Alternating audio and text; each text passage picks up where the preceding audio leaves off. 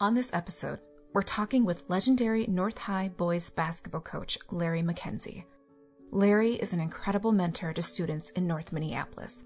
This episode was recorded several weeks back. This past week, Minneapolis has been reeling in the aftermath of George Floyd's death in police custody. Our youth have watched the consequences of historic racial inequities unfold, and now, more than ever, we need bold and empathetic leadership like Larry's to help us through these traumatic times. Our hearts are broken for the family of George Floyd, and we are mourning and grieving the pain with our city. In light of the horrific events surrounding George Floyd's death, the Minneapolis Foundation has partnered with the Minnesota Timberwolves and Lynx to help take a stand and help prevent further violence and heal communities. And lastly, I'm excited to announce that Conversations with Chanda podcast has won the Sabre Award on May 28th. The award stands for Superior Achievement in Branding, Reputation, and Engagement.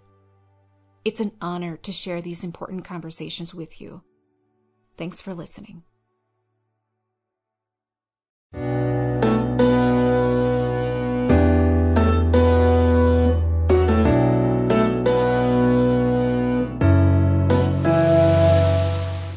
Thank you so much for being in this conversation with me. This is Conversations with Chanda, a podcast that we feature at the Minneapolis Foundation.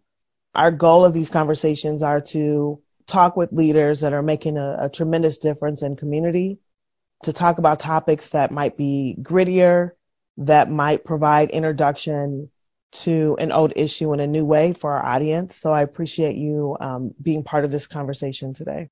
So I've known you for a long time, but for our listening audience, I'm hoping that you might provide just an introduction of who you are. How do you talk about yourself, your elevator speech? Well, I guess I would say that I'm a long-term community youth and community advocate, someone who's been involved in education with a mission to really use sports and athletic as a way of inspiring young people, or all people, I should say, to become champions, and not just champions in terms of the hardwood, but champions in life. And so that's a lot of what my personal mission is. So, I've known you, I think that the entire time I've known you as Coach McKenzie. And I'm really curious on what was the journey to realizing that being a coach and being an inspiration to youth in the way that you've chosen to use your gift. When did you realize that was something that was actually a special gift to the community? Honestly, part of my story is I grew up in a household with two educators. So one of the things that I tried to avoid early on, and I always tell people, if somebody would have told me 20, 30 years ago that I would be involved with youth and any kind of education, I probably would have slapped them. And simply because, immediately after I got out of school, I spent my early part of my career in the insurance business. So I'm very honest that, I was consumed about trying to make all the money that I can. I mean, I thought that was the ticket. And so I did that for a while. And interesting enough is I got involved with Big Brothers and Big Sisters at the time.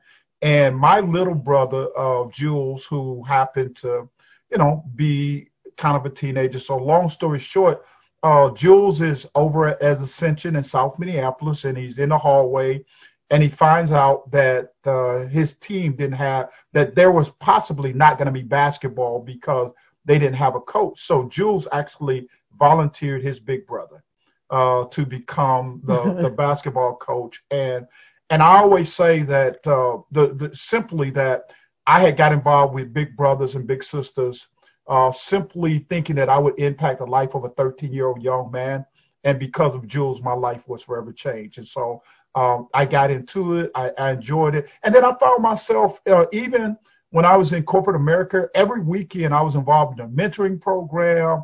I was always around young people doing things. And I think for a long time, Chanda, one of the things growing up, my grandmother always used to talk about ministry and me, going down that road. And for a long time, I thought that was actually like being in the pulpit, and in front of the church. And so I think probably, with the experience of Jules, that I finally discovered that there was another way to serve. And I've always said that basketball for me have been more than a ministry and a true calling than anything else. And so it's become a tool as a way of impacting lives. And so that, that's my story. Mm-hmm. We've talked a bit about the transformation of young people involved in athletics.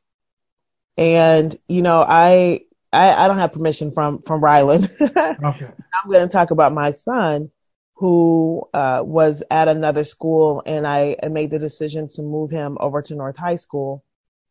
And he's never been a student, right? So I've known of your work from a distance, and now I know of the impact up close and personal. And that within a very short amount of time of him being in the school and being on a team and being part of something that was bigger, I've actually watched him transform into a stronger student, a more confident young man. I've watched him have a different level of agency about his decisions and his future than what we were able to do by ourselves here at home. And I would say that we're great parents that have put him in front of a lot of opportunity, but it was clear that there was something transformative about his experience. And I'm sure that you've seen this before, but can you just speak to kind of the transformations that you have seen and the importance of sports?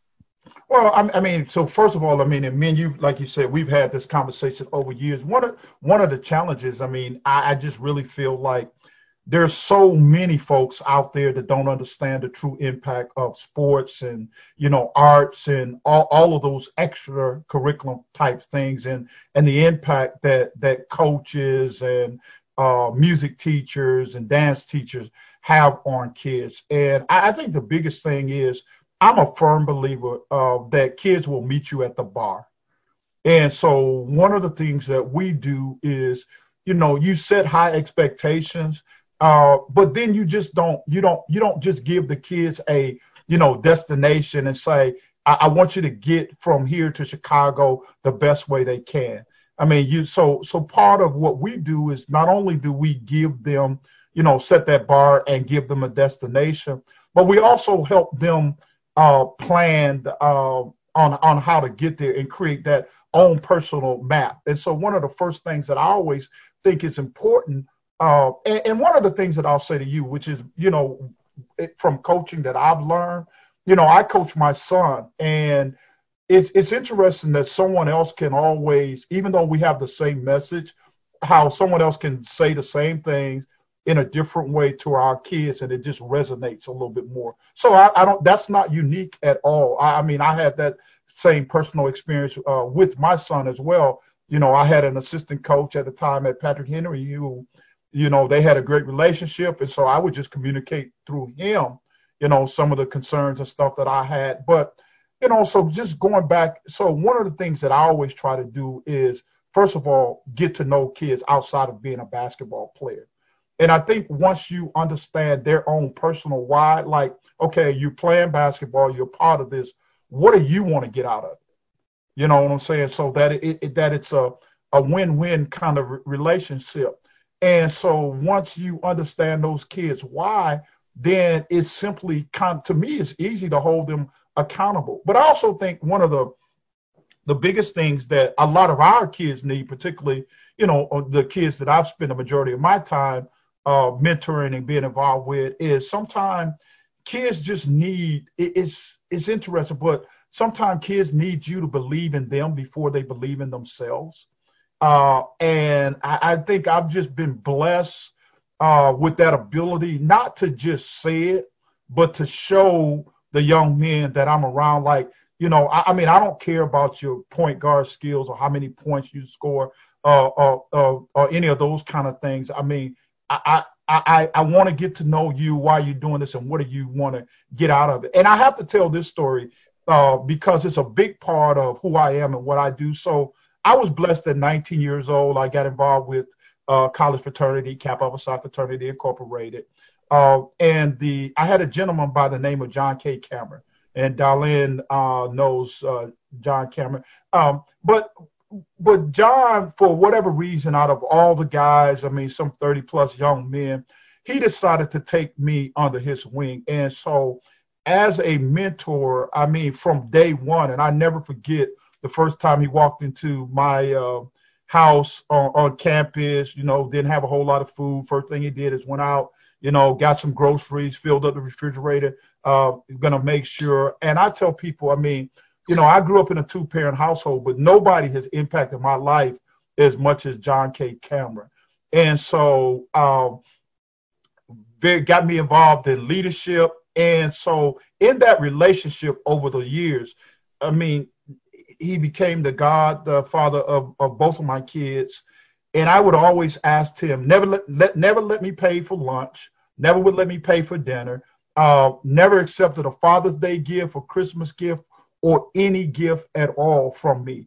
And the one thing that he was constant in communicating to me at all times was he would always say, every time I made an offer, he would say, the only thing I want from you is when the day comes, I want you to allow other people to stand on your shoulders the way that you stood on mine. And that has always stuck with me. And I tell people in all of the work that I do, that is the only way that I've ever been able to pay him back. And so I haven't taken that lightly. So a lot of what I do for the young men and young women that I come across, I'm just simply doing for them what somebody did for me. So when you talk about, I mean, I understand what paying forward looked like because I am who I am because of John K. Cameron. And I said, I mean, there was 29 other people, young men in the group that he could have chosen to spend that special time with it and make a difference. But I was that chosen one. And like I said, I mean, so I'm obligated to him to allow other young men to stand on my shoulder the way I stood on him. And I know the difference that he made in my life. So that's a lot. Again, that's part of that transformational journey. Mm-hmm. I mean, there's so much that was rich in what you just shared. And there were a couple of emotions that I think came up for me. And one is around believe in the students before they believe in themselves. And we're sitting in a climate, an academic climate, a climate of discussion of disparities and what are we going to do with these underperforming students, these marginalized communities, and I've always been challenged by that language and what it does to the psyche of the young people in the communities that we're trying to support. How are you able? Number one is, do you see that as a challenge? And then number two, it's just striking the importance of these more intimate relationships and helping to cut through that noise that says that you're not anything and you're from a place that's not about nothing. Well, one of the things it's interesting you say that because I always tell the young men, and Rylan will probably share this with you, one of the things that we talk about as I retreat, my grandmother, who, God bless her soul, she lived to be 104 years old. And, at the time, I just thought this old lady was, she used to just get on my nerves, right? And as I got older, I discovered how smart and rich she was in wisdom. And so she would often say there's nothing new under the sun. So one of the discussions that I have with all of my young men, and what you just said is very real. I mean, around the negativity and all of that kind of narrative that they have to hear. But I always tell them that they're not the first or the last. And so no matter what your situation is, you won't be the first kid that did not know their father. You won't be the first kid that grew up on public assistance, and none of those things. And so then you have to now make a choice. And honestly, I just say, so all of those excuses that you've been making, I want you to go over in the corner, cry, get it out of your system, come back, and then let's get a plan about how we're going to change it. Because I just believe, again, and so we talk about our creed. And with my creed, the essence of that is that let's stop making excuses and take control over your life. It's not about It's not about who don't like you. It's not about, what teachers are saying or any of that kind of stuff. Uh, Here, you can be the first one in your family to graduate from college. You can be the one to get a high school diploma. No matter what that thing of it is, it's possible. Is it going to be easy? As a African American man, I can tell you probably not, but it's not impossible. And one of the stories that I really use now is, if you take Barack Obama, didn't know his father, raised by his grandmother, raised on welfare, had all of the excuses in the world, right? But he didn't let that prohibit him from going on to become the most powerful man in the world. And he looked like us. And so those are the kind of things that I'm sharing with our young men. And again, I think, it's funny because all of those folks that are the experts and educators, we're constantly hearing this talk, and it's funny, just got off a call. You think about when we label schools as low performing schools and, the achievement gap and all of those other kinds of things that kids have to listen to. And I guess I'm just one to say, we're not going to believe it and we're going to prove it. And I've been blessed through the efforts and the support of people like yourself and others in the community to put kids in a position to disprove that. And I think we've done that. When you look at, our kids and people talk about African-American boys. And I tell people when I first got into coaching and I inherited my first team at Minneapolis Patrick Henry, I had more kids that was headed to prison than headed to college. But I can tell people in 21 years, we've had 100% graduation, 100% of our kids gone on to a 2-year or 4-year school.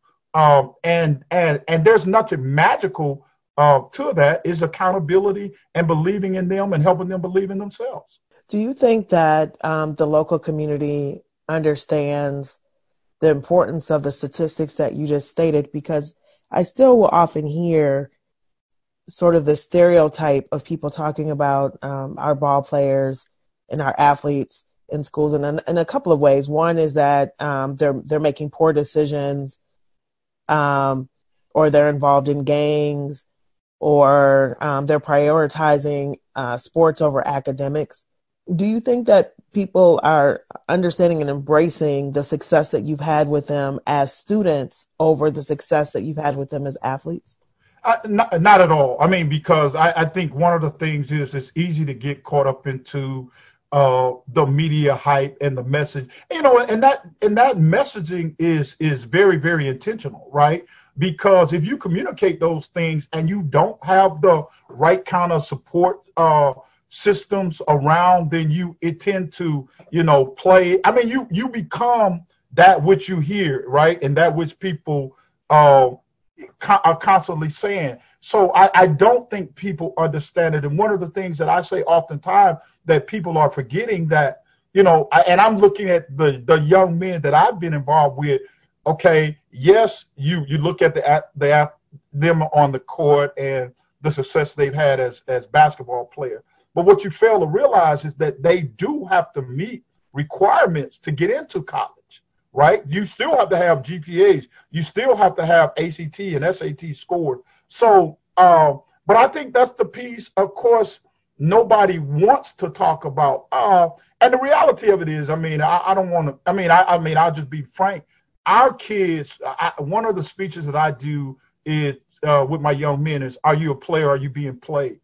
And if we follow the dollar, a kid going to the University of Minnesota, it's a $15,000 to $20,000 a year investment, right, in that young man. But if they're going to Oak Park or Stillwater, it's a $65,000 investment into that young man.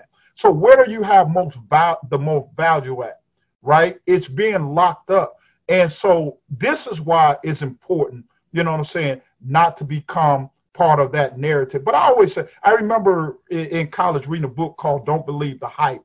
And it just talks about all of those stereotypes that you hear, and one of the things that you talk about athletics, but we also hear, that there's more black men in prison than in the college. But then on the flip side of that, if you really do the research, that's a misnomer as well. And so we don't want to talk about the positive. And the danger in our community, when you ask that question, is oftentimes, I mean, and I hate to say this, but it only takes a little bit of something for them to run with. So instead of really researching and getting the facts, and the thing that even prior to, I hear everybody talking about, well, coach, about the basketball program, but what they haven't talked about, and talk about the academics of North High. What I tell them, I look at the kids that was there when I first got there in 2014,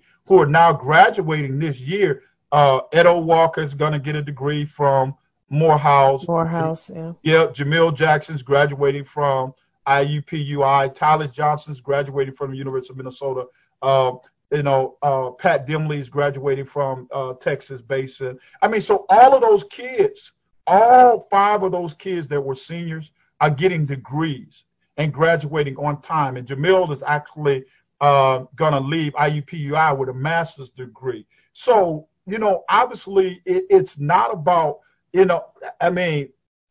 those kids were athletes, but they also had the ability to take care of business in the classroom. So a lot of that is about the kid, their families, and the support systems that they have around them. So, but to answer your question, I just think that, again, I don't think a lot of people really understand the impact of athletics or other extracurriculum activities and being involved with them.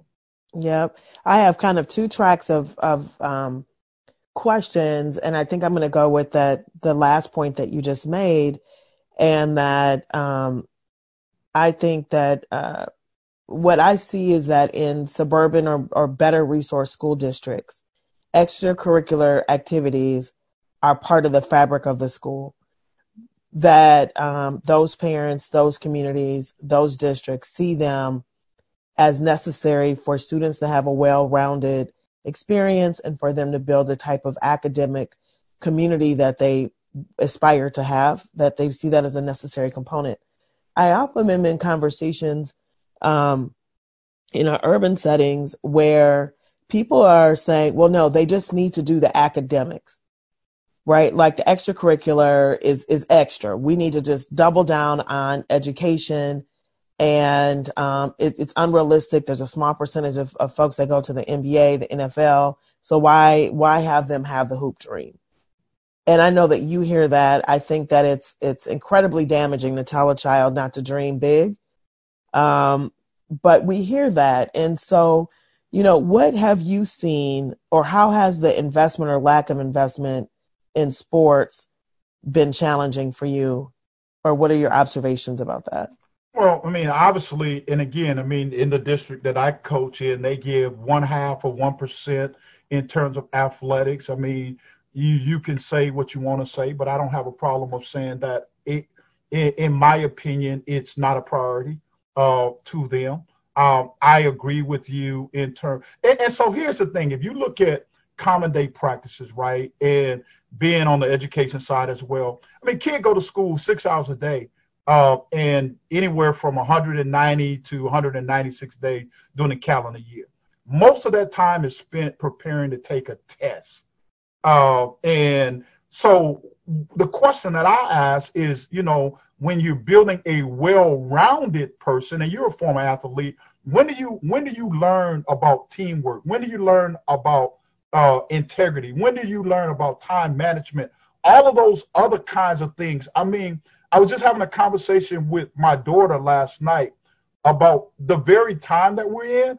I think being a former athlete has much prepared me more to get through these difficult times, because I was saying, I mean, as a coach, I come out in a game and I prepared to play man-to-man offense and the team comes out in a zone. I have to make an adjustment really, really quick. You win, you lose, and so there's highs and lows. All of those kinds of things come from being an athlete. And it's interesting because as I'm watching leadership right now, I'm watching a lot of folks that we've looked to for leadership actually, in a sense, they're in panic mode because they're not used to dealing with adversity. And so, as an athlete and a coach, it's something that we're dealing with all the time. And so, and I also find it very, very interesting. I'll say this is that, the person that's out front on this, Dr. Farsi, just reading the other day, he's a former point guard, right? Oh, well. Right. And so, so those are the things that I think people miss in terms of athletic. It's not just about the, throwing the ball out and running up and down the floor or on the football field. It's all of those other intangibles that goes into, and I would say the majority of the coaches is most of those other intangibles that goes into helping that young person become a whole person and not just, because again, I mean, if we have the conversation around just focus on the academics, well, in our environment, the academics is oftentimes you go to ABC school, it's a failing school, you can't read, you can't write, you can't do math, all of those kind of things. So I ask the question, where's the benefit in that? I don't even know where to go with that.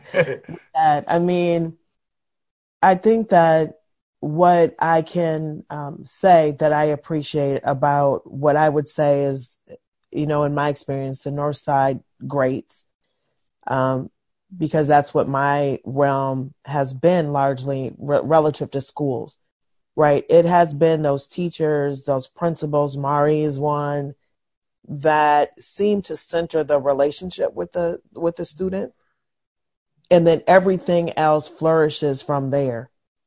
And it feels like in the environments where they're centering how to resolve a disparity, the relationships default is not where it needs to be, and those students aren't building the type of community of expectation.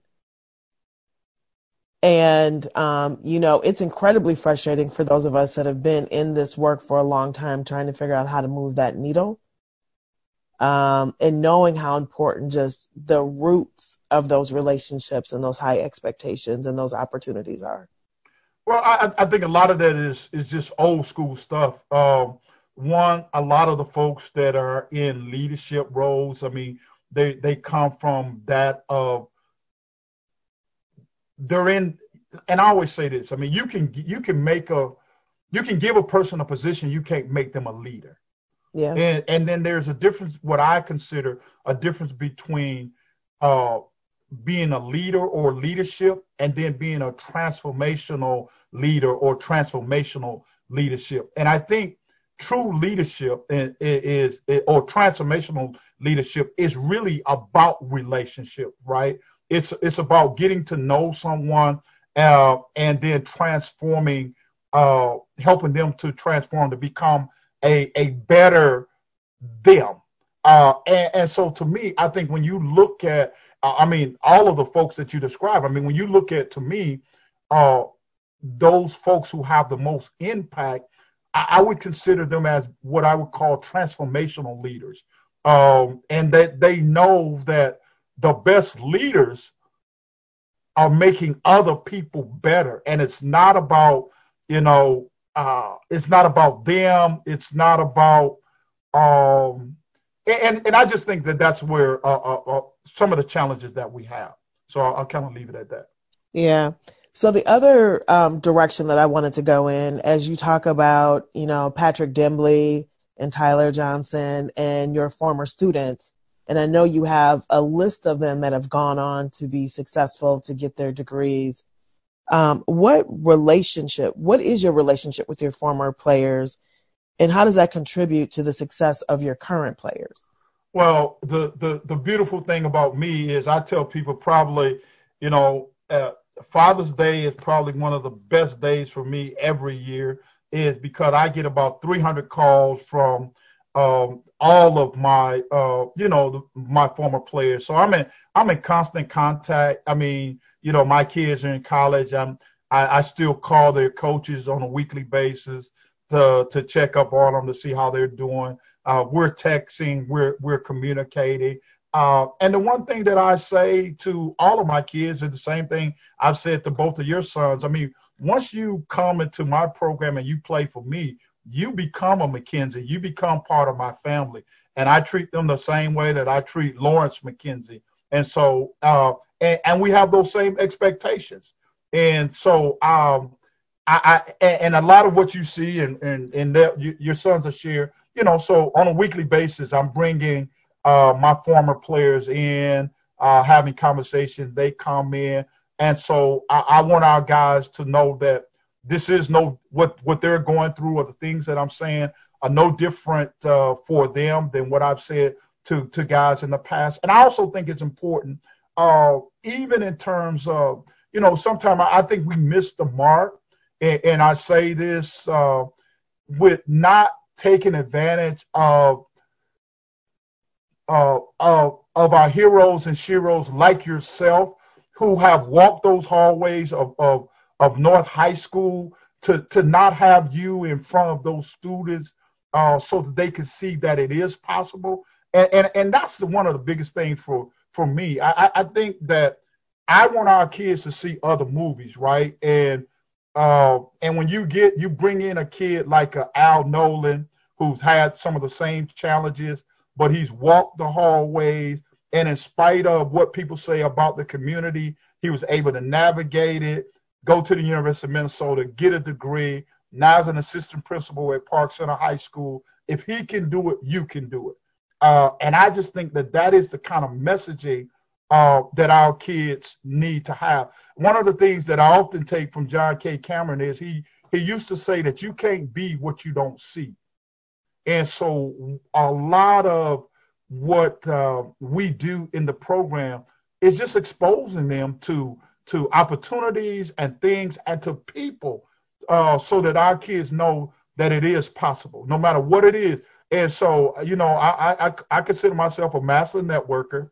And so no matter what it is our kids want to do, I either know somebody or know somebody who knows somebody that we're going to be able to make that connection, so that, and I don't care what somebody else is telling you, it's possible, because I'm going to have you talk to Chanda Smith Baker. I'm going to have you talk to Houston White. I'm going to have you talk to Al Nolan or Makram El-Amin, or, there are others who are impacting this community that walk the same pathway that you walk. And I don't care what they're saying out there, it's possible. And so I always say, and I say this all the time, one of the things when the young men leave me, I don't want them to have an excuse that they've never heard. And once I give you the information, then I tell them you're making a choice instead of taking a chance. So we try to make sure that they have as much information as they can, so that then you're choosing which path you decide to go down. Right. It might be even helpful for people listening to better understand your program. And, I'll let you kind of jump in on that. But one of the things that I want to say is that you take your young men on a retreat. And this year, my son went. One son went. The other son was invited and missed the bus. Somehow he got left. Hey, his backpack showed up, but he didn't. This boy missed the bus, and he had all the excuses that he will never use again, because I think he felt like he really missed out on something.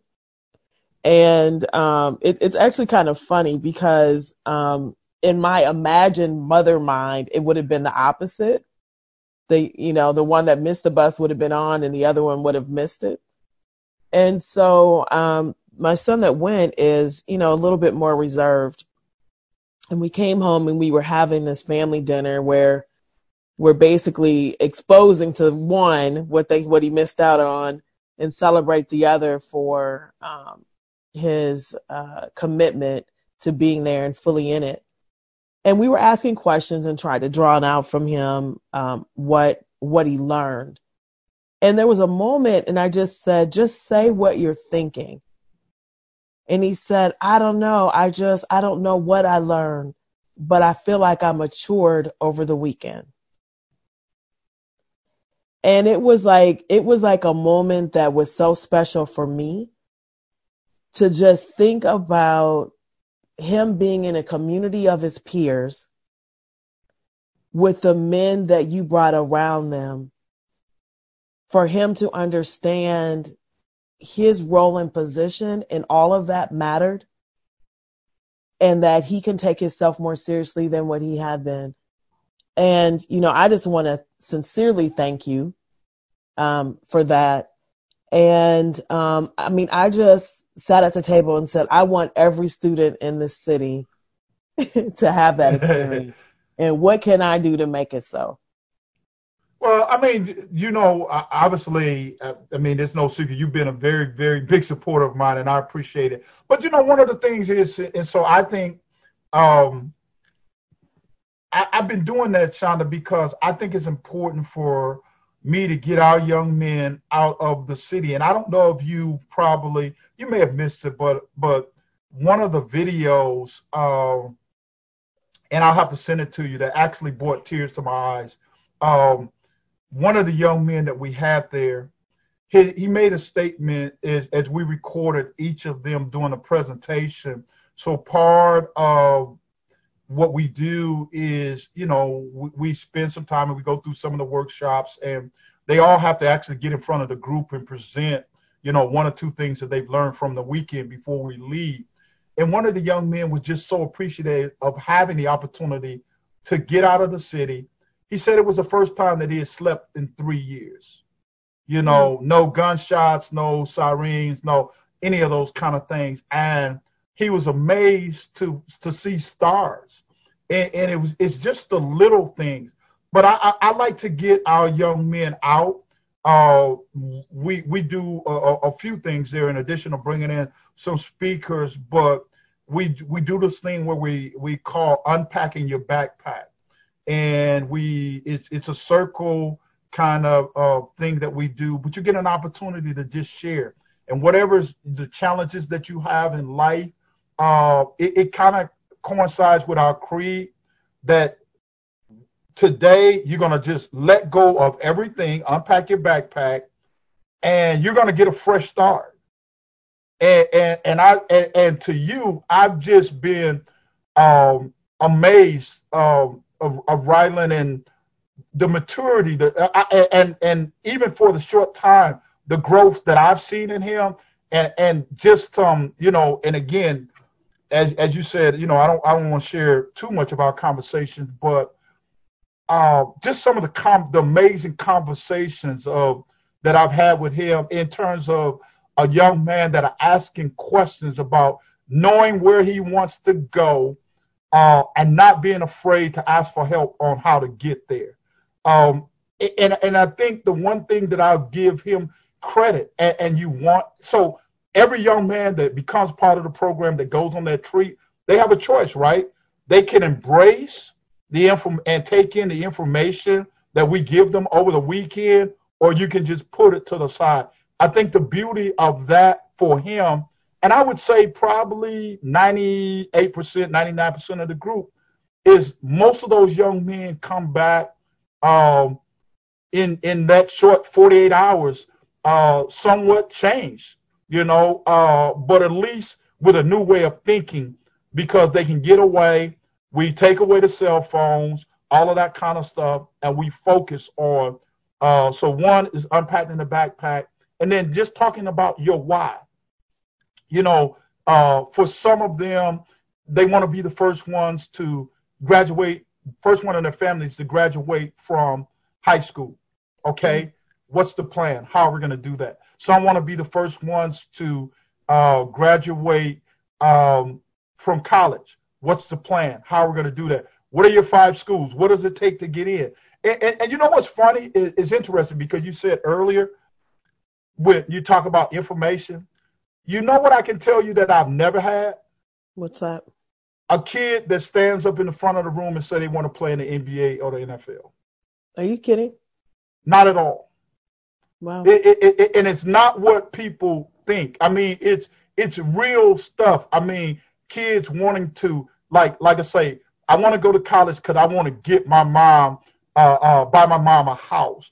I want this kind of job. I want to, but never ever, it's not what people think. I mean, it's not kids that, their why is I want to play in the NBA or the NFL. And I can just tell you in 21 years, that's not something that I've heard kids when they get an opportunity to talk about their why. That's not why they're doing it. I mean, these are kids that want to be leaders in the community, that understand that they're leaders in the school, but they want to change. These are kids that truly want to change the narrative.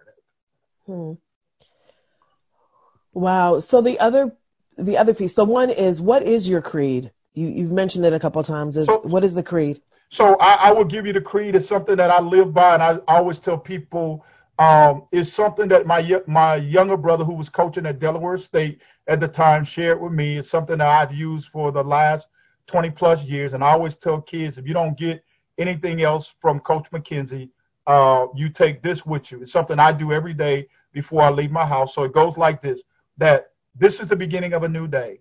I have been blessed with this day to use as I will. I can waste it or I can use it for good. For what I do today is important. I'm exchanging a day of my life for it. I, Larry McKenzie, must decide good or bad, gain or loss, success or failure, in order that I'll never regret the price that I've paid for it. And one of the things that I remind kids is that every single day is a gift. And I always tell people, I used to have this strange habit until my kids kept getting on me about technology, but I was probably, and I still get the Sunday paper. So I was probably one of the last people, one of the very few people that still actually read the newspaper. But I would get up every morning, Chanda, and I would go to the local section and I would go to the obituary column. And people would say, why?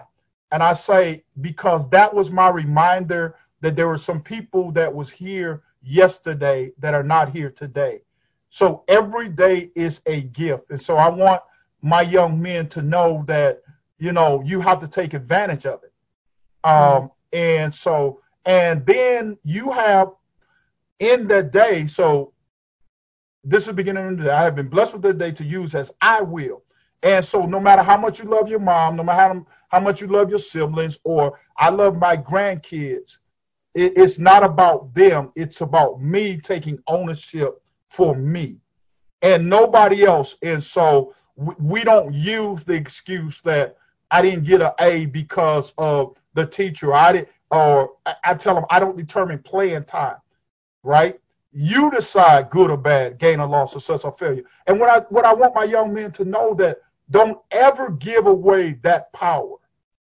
Don't ever give away that power. So, you take control of determining your destiny, not someone else.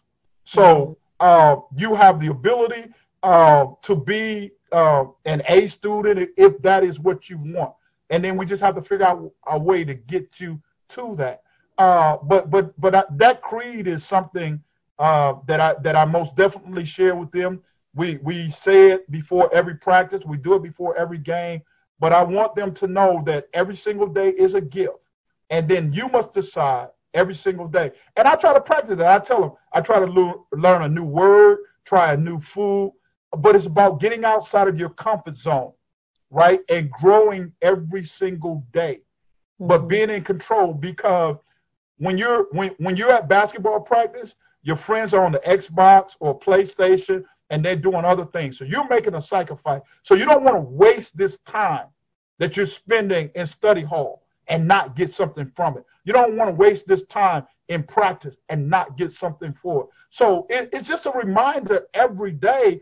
And the one thing that I think I read this in Napoleon Hill, that probably only 5% of those of us on the face of this earth actually have goals. And one of the things I ask kids all the time is, go home, ask your mom, dad, uncle, older sibling, where do they see themselves 5 years from now? Most people can't ask that question because they're living life. One of the things that we want to help you do in this program is learn to set goals. And sometimes, I mean, you're going to come into roadblock, but that won't keep you from achieving those goals. So that's a lot of what the creed is about, is something that we're constantly reminding the kids. When my former players, as you asked about, when they call and they're having some challenges in their life, that's the first thing I tell them. Let's go back to the creed. Who's in control? What's your part in this? And so let's start with you, and then we'll figure the rest of it out. But that's the essence of the creed. Right. And then in terms of the program, so I know you have tutoring, you have retreats, you bring in speakers, you have a creed. You know, I've seen you take them to dinner, you celebrate their academics. You know, what are the other core components that you would share that you think are difference makers? So I mean, you said, so on the academic side, I mean, we have a mandatory study hall, so it's not an option. As you well know, we have the parents sign a contract. I require them to, you know, sit in the class, and we call our A+ program. So we give them a weekly grade sheet that I see every kid in the program on every Thursday. So I know if they're tardy to class.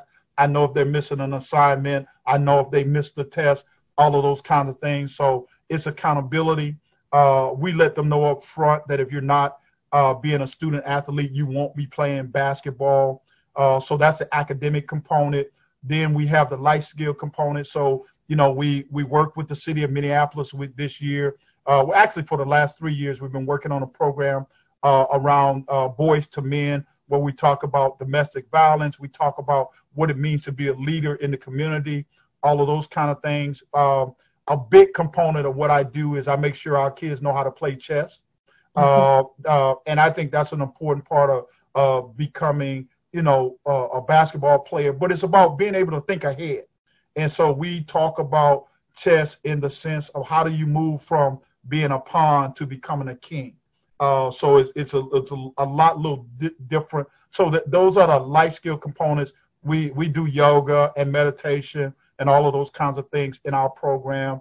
And then, you know, when we're traveling, we make sure that we get our kids on college campuses, those kind of things. I'm a believer in celebrating the little things. So every quarter, when grades come out, we take our kids out to eat to celebrate those kids that are on an A/B honor roll, because that's important to us, and it's important to them. And so I want to celebrate those kids. And I can tell you, I think we were just talking with our coaches last night and our staff. We went from 6 years ago, probably about 77% of our kids being A honor roll student. Now we're up to 96% of our team being A/B honor roll students. So it's working. And I think the thing about it is, as you well know, because you've experienced it, when those kids come home and like, I got all A's, you know, and I think I shared this with you, but I had a young man who called me. So we're at practice before the season ended. He was like, Coach, can I talk to you real quickly? So he came over and whispered in my ear. He was like, Coach, I saw my name on the honor roll. And it really just brought tears to my eyes, because at the beginning of the season, this is the kid who was failing all of his classes, who made the honor roll. And so we celebrated that. And the message there was, okay, now you know it's in you. And again, it goes back to what we've been talking about, right? So now if you're not doing it, we know that you're capable. It's a choice. It's a choice. It's a choice. And so that's a lot of what I'm trying to get our young men to understand. And so it's about, you know, I always say the 3 C's: choices, chances, and consequences, right? Mm-hmm. And so you could either take a chance or make a choice, but in the end, you don't get to determine the consequences. And for some of our kids, when you decide to take a chance instead of making a choice, it becomes 5 to 10, 10 to 20, life or death. And so we want you to have that information so that you can make the right choices. And I'm proud to say that, you know, as you can see firsthand, that even in a short time, that those young men that come in our program, and because it's so contagious, it's a part of the fabric. We don't just talk about excellence being a standard. We live that. right? And we hold everybody to that, including coaches and kids. Want our kids, like I say, I'm a firm believer. They will meet you at the bar.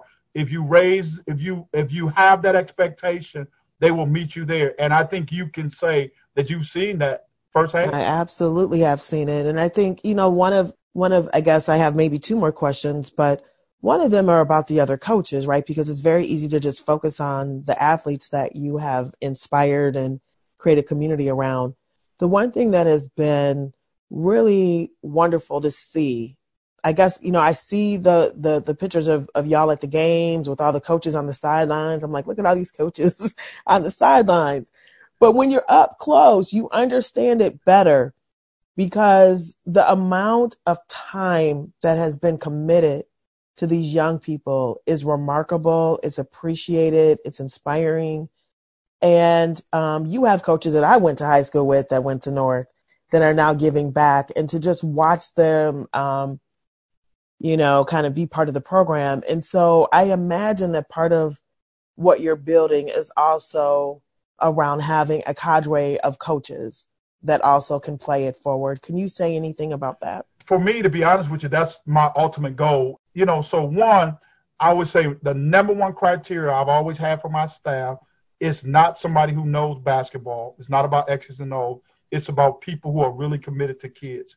And I think my staff exemplifies that they are committed to making a difference. And so, we invest a lot as well. I mean, we talked about what we invest in our players, but, around personal development, I'm constantly sending our coaches to conferences and workshops and webinars and all of those things, not just around basketball, but how they can become better leaders. And the ultimate goal for me is if I could kind of clone myself and get to other coaches and other places to do similar things, I think then maybe perhaps people will be able to see the impact and the influence that coaches actually are having beyond winning games and championships and all of those kind of things, but how we're really impacting lives. And the downside of my staff is, as you well know, my coaches, while they're very capable of running their own programs, have this, we're just such a family that they don't want to leave, And so even when they've been presented with opportunities, but they're so committed to North Minneapolis and what we do in the community. So, they find other ways, as you well know. Mike is just doing a fantastic job with building this Heritage Youth Foundation and introducing kids to new sports and kind of things in the community. Coach Pete with his youth development with the young kids and the amount of time that he's investing in those second and third graders. And so, which to me, and I know that they're taking a lot of what we do. And so now instead of them getting it in the ninth grade, kids are being exposed to a lot of what we do, second, third, fourth grade. So it's truly impacting the community, and it's a beautiful thing to see. Yeah, it absolutely is. So you've got trainings that you're sending your coaches to. You've got meals that you're celebrating with your athletes. You've got retreats, speakers, all of these things that have to be costly in a program that's underfunded. How do you make that work? And what, if people were listening and wanted to provide support or opportunity, how would you direct them to be able to support this program? So to be honest with you, when I do my budget, and again, I mean, I didn't even bring that up, but we feed our kids every single day. So, during study hall, we provide them with a sandwich and a snack every single day. Then we make sure that we keep a supply of peanut butter and jelly and bread.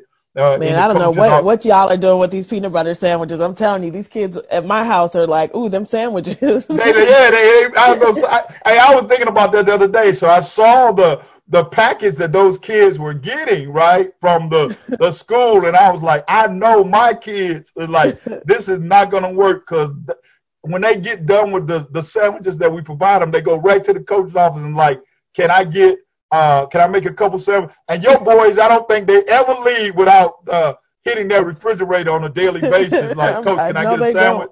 Can I get a sandwich? But so we feed them hot meals on game days. And so it really costs us about $65,000, $70,000 a year to do the things that we've been doing. But we've been blessed to have, generous friends in various places, such as yourself, who have supported us. And so we're able to get it done. And one of the big things for me, and I just thank God for the network that I do have, is because one of the things that I always said, I want our kids in North Minneapolis to have the same things that their suburban counterparts have elsewhere. So for those people that want to give, you can, go to our website, www.northpolarhoops.com. There's a place there to donate. You can reach out to me to figure out how to donate. So it's little things. So we have people, like, for example, with me, we have our guys wear shirts and ties. So we have people who've donated ties and shirts for the young men to be able to wear to away games and those kind of things and those needs. And so a laundry list of needs that we have. The retreat is not inexpensive as we're, transportation, feeding them for 3 days and having speakers and those kind of things come in. So always looking for more support. And again, I'm going to be very honest. You talked earlier in terms of what supports we get through the school and MPS. Right now, the only support goes to pay half of our coaching staff. So I also have to, in that $65,000-$70,000 is me paying the other half of my coaching staff. And I think one of the positions that we have, on my staff, we do two things that I think is different from other programs. I have one position that I consider a character coach, and they're dealing with all the character kind of things, and their responsibility is to touch base with the young men and make sure, that we know what's going on with them outside of school and basketball. And then I also have a life skills academic coordinator. And so Coach D, which has that position, he coordinates, making sure that all the kids are accounted for study hall, making sure the speakers are coming in for the life skill component. So, we're doing things a little bit different. And sometimes, you get what you pay for. You get what you pay for. And like I say, over the years, through people such as yourself, my fraternity brothers, lots of folks in the community, we've been blessed year in and year out to make it happen. Yeah. Speaking of transportation, the bus driver, Jim, right? He shows up at the games, he comes and sits down, he loves those kids in that program. And he said, I'm a parent, I know the bus driver name, right? Right. It's he's like, yo, this is a family. I've never seen anything like it. I can't get enough of it. It is a pure joy to take these kids and watch them evolve. And so, in any business, you want everybody in every role to understand the difference making that they have. And I can honestly say I have seen it at every level. It is remarkable and something that really just transcends, I think, the basketball program to what it should look like to be in a community of excellence. So I celebrate you. I thank you. I'm absolutely a supporter. Not only do I just like sports, but I understand the importance of having them. So my closing question is, because I'm at the Minneapolis Foundation, and as we think through investments, or, one of the questions I ask almost everyone is, what do you think philanthropy's role is in supporting a well-rounded student experience? So I think you have to invest in everything. And certainly, I think we've proven that athletics, out of school time, is an important tool in terms of closing the achievement gap. the impact that it can have. And so I know traditionally, when you talk about sports and investing in sports program, a lot of times philanthropies don't see, well, I don't want to buy more balls. I don't want to buy more bats. I don't want to buy uniforms. But I think what we do is evident, that it's much more than just a game for us. And it's all of those other kinds of things that we're bringing to kids. And I think, I say this all the time. There's a reason that when you see athletes, finally get to the pinnacle of their careers on TV, the two people that they always make sure they thank is their mom and their coach. Yeah. And there's a reason for that. And that tells you about the influence and the impact. And so one of the things is, as you said earlier, I'm trying to find a way. I'm working right now, taking some time while we're on this hiatus of, developing a program that will give me the ability to share what I call our recipe with other coaches, not only in Minneapolis, right now starting in Minneapolis and St. Paul, but eventually hoping to be able to share nationwide, even internationally, because I think, we have a captured audience. I mean, one of the fascinating stories, even in terms of when kids talk about going to the NBA and the NFL, I shared a story with them. So first of all, there's like 800 jobs in the NBA, many of which people don't think about. But there is security, there's accounting, there is social media, there is so many other opportunities. And George Ellis, who started with me as my 9B coach, coaching the kids that was just around and who, probably wasn't going to ever get any varsity minutes. But George is now in the NBA. He's now working for the Minnesota Timberwolves and in charge of running their camps and their academy. And George has never played a minute, but he can say that he made it to the NBA. So that's part of what we want to help kids understand as well. You can get there, and maybe as an owner, not necessarily as a player. Well, I have a strong feeling about one of these Minneapolis public schools becoming a sports management focus, right? Of introduction, right? Of stats for math, of broadcasting, of sports writing, of legal, of the medical staff that are part of it. Ultimately, if I can figure out how to make that happen, I will. Well, I will be emailing you because I've actually outlined the whole curriculum. All right. So it's been a dream of mine for the last 7 years. Yeah, I love it. I love it. So you also, basketball, it's more than a game. I feel like I might have read a book about that. Yeah. So that's my first book. And I'm actually in the process of doing the second edition of that. But it's basketball so much more than just a game. And if I could just do my quick commercial, B talks about understanding that it is a business and getting a scholarship is an investment. So B is business. A, appreciate the people in your life because people are making sacrifices for you to have these opportunities as being a student athlete. K, the importance of knowledge. Knowledge is power and people get paid for knowledge. E, enjoying the moment.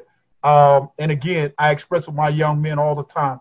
Don't be in a hurry to become an adult because it comes with responsibility.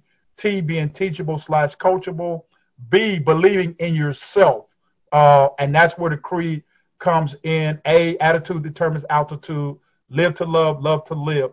It's a 10-chapter book, all life lessons about the game that we share with young people. It's a perfect way to end the conversation. I appreciate not just our time this morning, the time that you give to this community every single day, your commitment and your passion to make excellence the standard everywhere. So thank you. But let me just say thank you to you, because there is no greater appreciation than allowing me to have time and trusting your young men with me in my program. So I want to tell you that I appreciate that, and all the support that you've, like you say, we've known each other for some time, and I've always been very appreciative of not only the support from a financial standpoint, but your wisdom. And the one thing, and I can say it, I know this is not a commercial for you, but what I appreciate about your leadership, and one of the challenges that we have in this community, is that you're an uncompromising leader, and you stand on those things that you believe in, and no matter who or what may have difference of opinion, you don't let those things rattle you. And to me, that's one of the things that we're missing in our community. So as I'm developing these coaches, I hope you'll think about how you develop more leaders in that manner, because I think if we're going to get through some of the challenges that we have to have people that stand on principle, and no matter what, are not willing to compromise for the sake of opportunity or finances or any of those kind of things. And so that's one of the things that I've always admired about you as a leader. Thank you. And I will think about that charge you put in front of me. And you know that I've made a commitment to supporting others. And I do think that there are ways to take that up a notch. And I will take that challenge on. And there you have it. That's Coach Larry McKenzie and Chanda Smith-Baker. You can follow Larry McKenzie on Twitter at Coach McKenzie, or visit CoachMcKenzie.com to learn more. To listen to more episodes and learn more about upcoming events, please visit conversationswithchanda.org. You can also follow Chanda on Twitter at Chanda S. Baker. This is Sue Pak Kienitz from the Minneapolis Foundation. Thank you for listening to Conversations with Chanda.